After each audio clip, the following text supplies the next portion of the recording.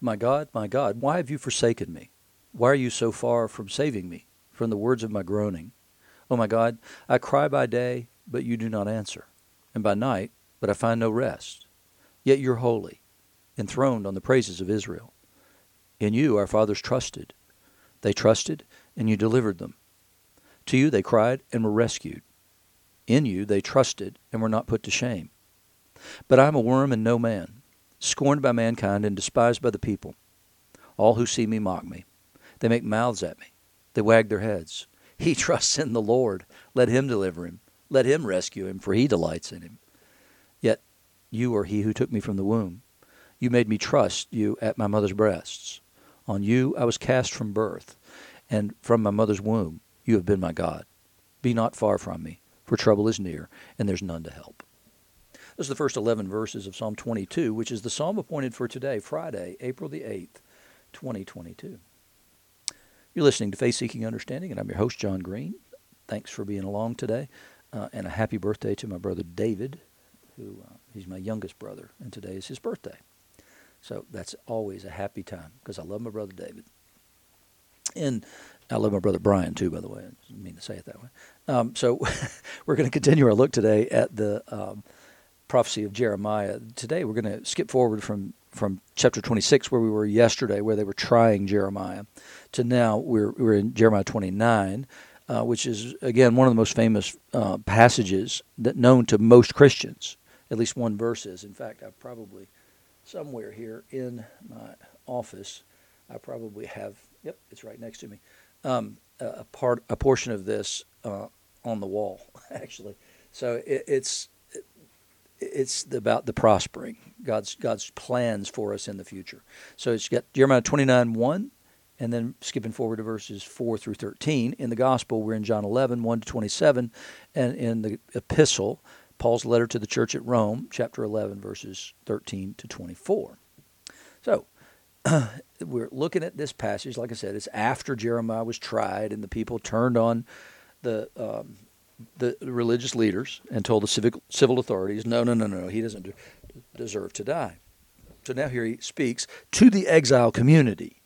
And, you know, if anybody can understand this a little bit, maybe it is us. Maybe it's our generation. Maybe we can understand some things. When I say our generation, I mean everybody who's alive today and is capable of understanding what's going on in the world. Because there's this belief in these situations with exiles or whatever, there's a belief that's going to exist that this is going to change soon. It's like the stages of grief, right? I mean, there's bargaining and denial and all that kind of stuff.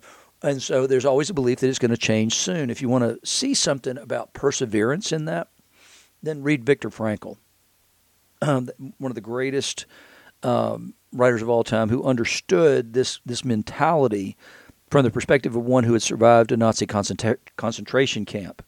There's always a belief this is going to end soon, this is going to end soon, this is going to end soon. And so then you've got to make some way of making peace with the situation that it's not going to end soon.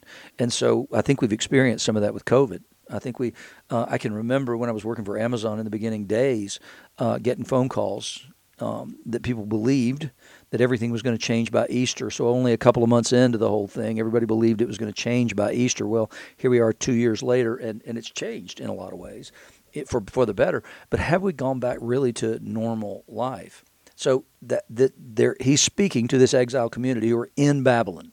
These are the words of the letter that Jeremiah the prophet sent from Jerusalem to the surviving elders of the exiles and to the priests, the prophets, and all the people whom Nebuchadnezzar had taken into exile from Jerusalem to Babylon. So Jeremiah has not gone to Babylon, not yet, because there's still some who remain, and so he has to be there to prophesy to them. He's already said that's where you ought to be, is in Babylon, not here and not flee into Egypt. Nope, you should be in Babylon, and so you should get there. So now he's writing to those who are in Babylon, those who Nebuchadnezzar had taken to Babylon.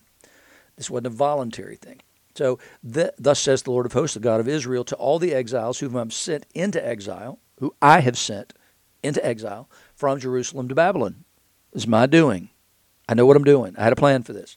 build houses and live in them, plant gardens and eat their produce, take wives and have sons and daughters, take wives for your sons and give your daughters in marriage that they may bear sons and daughters. Multiply there and do not decrease. In other words, settle in, live your life. You're going to be there a long time. Don't act like sojourners. Act like you live there, because you're gonna for a long time, for 70 years. So it's interesting, though, that the choices that God makes here in the way that he communicates this, it says build houses and live in them, plant gardens and eat their produce, take wives and have sons and daughters. So it's interesting that in Deuteronomy, there's an exemption or a set of exemptions for people not to serve in the army in a discretionary war. In other words, if they've decided to go to war against somebody, it's not a defensive war, it's an offensive war. So if you have, then officials have to address the troops and say, is there anyone who has built a new house but hasn't dedicated it? Or planted a vineyard but never harvested it? Or spoken for a woman in marriage and has not married her? Let him go back home, lest he die in battle and another do it. So what those three things, building houses, planting vineyards, but here he says gardens, and then getting married, those three things exempt you from military service for a season of time. The longest season of time is actually when you plant a vineyard. That gives you an exemption longer than the others. The thought is you need to enjoy. You've worked for something, and now you need the enjoyment of that thing for some season of time before there's any other obligation on your life. And certainly, if you're going to get married, be fruitful and multiply. That's got to happen. So that all those things are exemptions, and what he's saying is that settle in, do those things. This isn't going to be quick. Do the things that would exempt you from military service for some season of time, because that is what this looks like. You're in a military occupation. You're occupied militarily, and so you're in exile. Now do these things, because nobody's going to require anything else of you in the short term. But then he says, seek the welfare of the city where I've sent you into exile and pray to the Lord on its behalf, for in its welfare you will find your welfare. There would certainly be a natural inclination not to pray for Babylon and the Babylonians, because they've taken them into exile and forced them to be there. And so there would be a natural resentment. But Jeremiah says, nope. God said you're going to be there long enough. If you'll pray for them, then things will go well with you as it goes well with them. For thus says the Lord of hosts, the God of Israel, do not let your prophets and your diviners who are among you deceive you, and do not listen to the dreams they dream.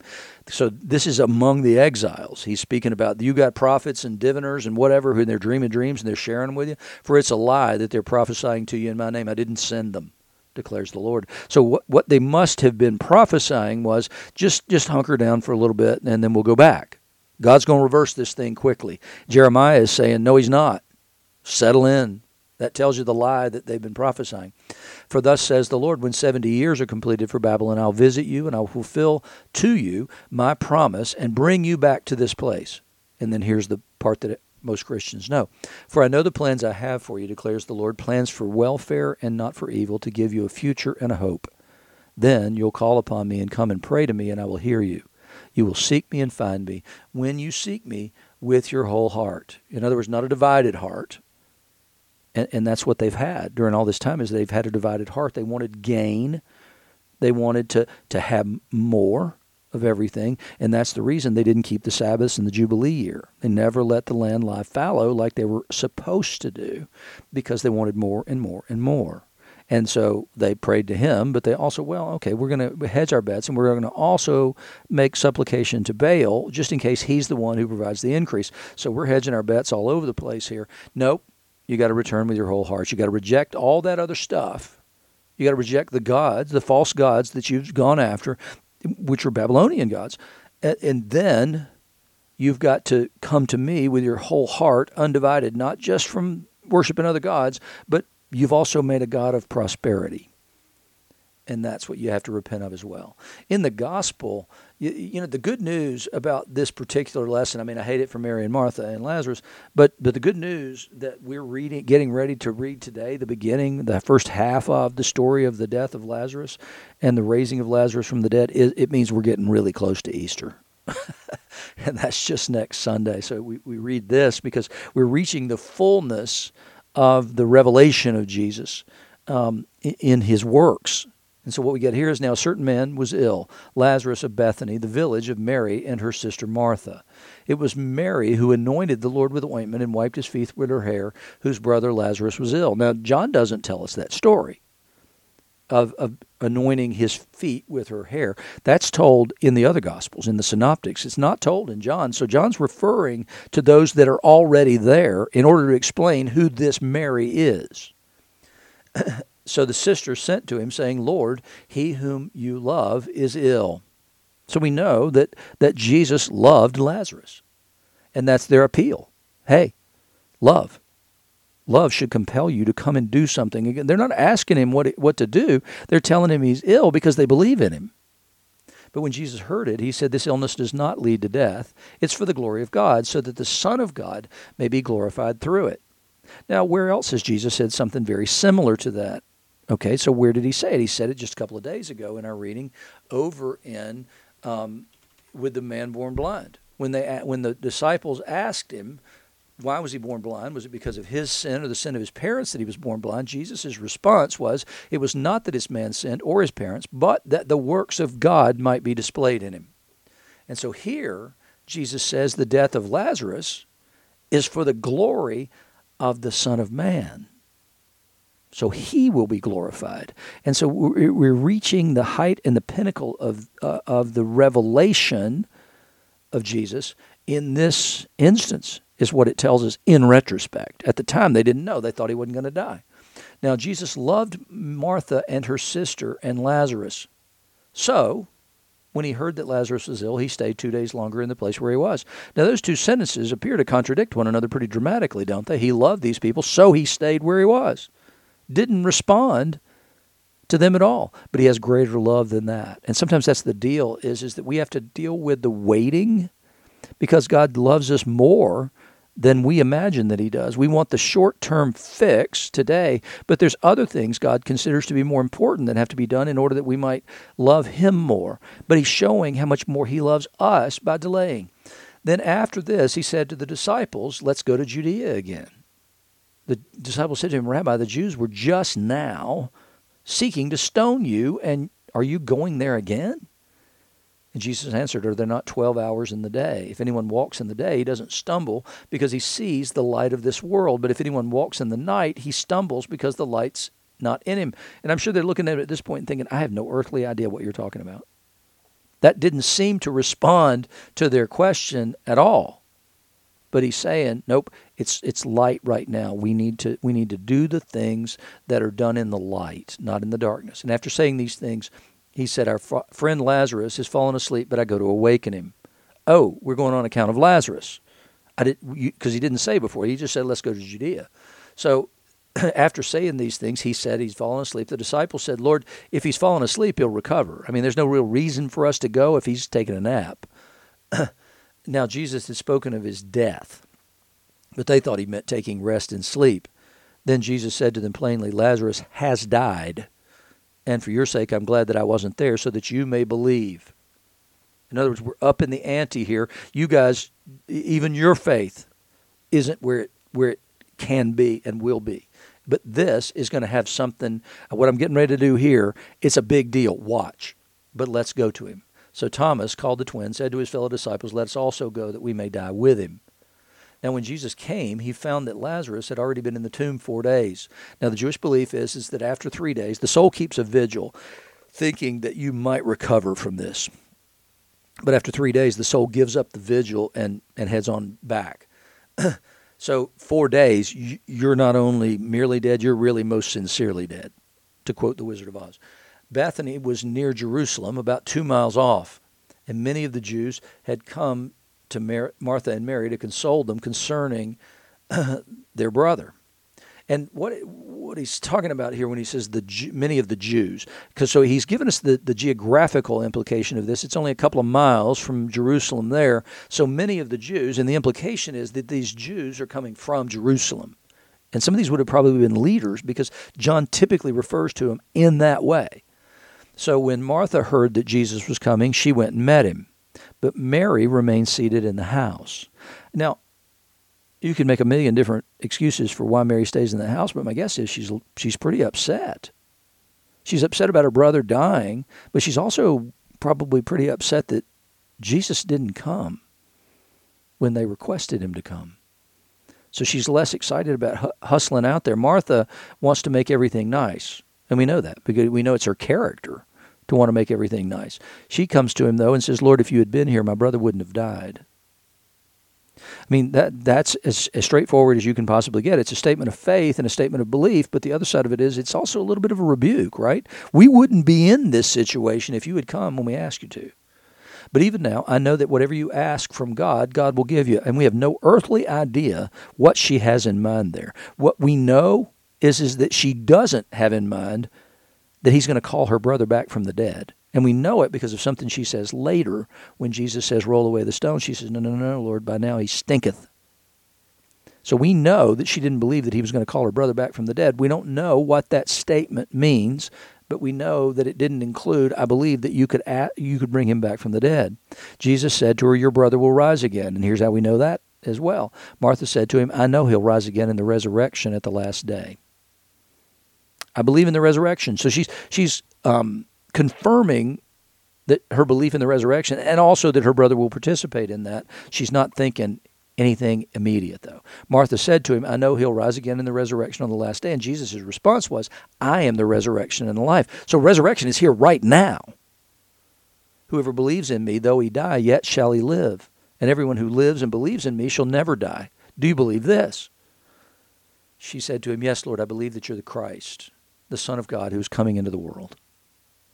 Pretty humongous statement of faith. But her faith still isn't enough for her to believe that Jesus is going to raise her brother from the dead.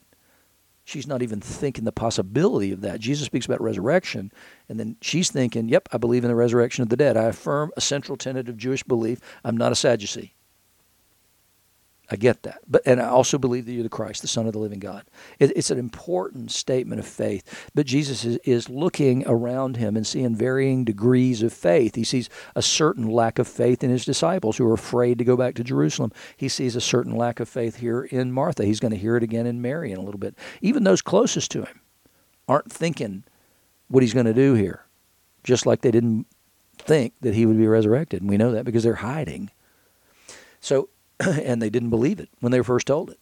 In the epistle, Paul moves from speaking against his people at some level to explaining how this all works. You know, yes, they stumbled, but they didn't fall permanently. Some will come in, but not all. He says, now I'm speaking to you Gentiles.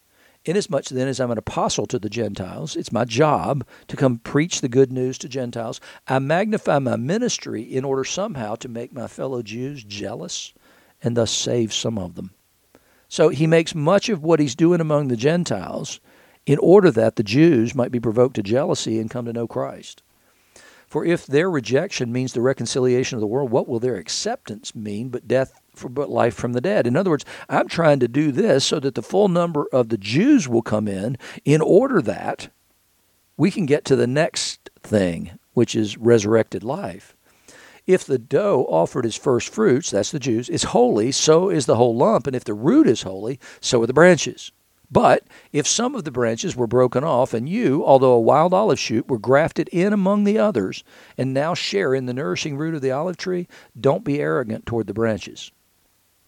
In other words, don't look down your nose at the Jews, because they're God's chosen people, His loved people. You got in because they rejected Jesus.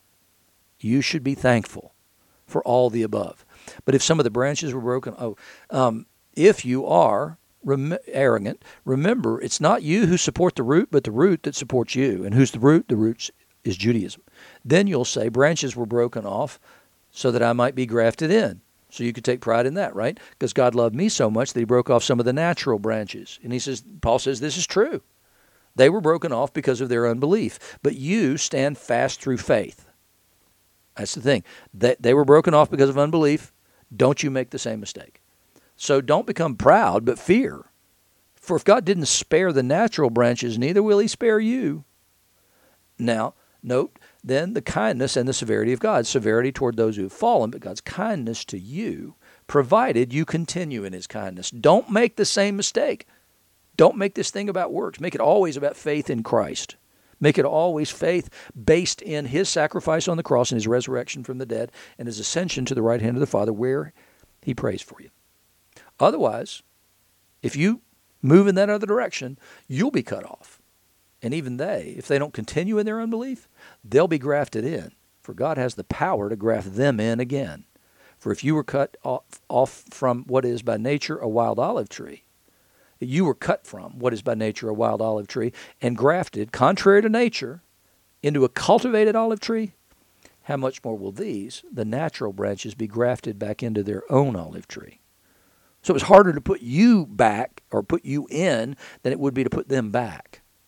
So don't take any pride in your salvation and your chosenness. But the Jews are never supposed to be proud of their chosenness either. So one of their midrash about the moment at Sinai is that it said the mountain was over them. And so what they see is that God picked up the mountain and held it over his people, held it over this people and said, do you want to be in covenant with me, or I could drop this mountain on you? And so they don't take pride in being chosen because they're told again and again, it wasn't because of anything inherently good in you that you were chosen. It was done for the Father's sake and the promise and the covenant that God had made with them. So with us, there's nothing to take pride in because Jesus loves me. Just because he's Jesus. He loves me because he loves the world. And he loves me as a part of that, and he chose me for some reason that is completely a mystery to me, in order that I might share in his inheritance of eternal life. Do we believe that Jesus is capable of anything, even if he delays?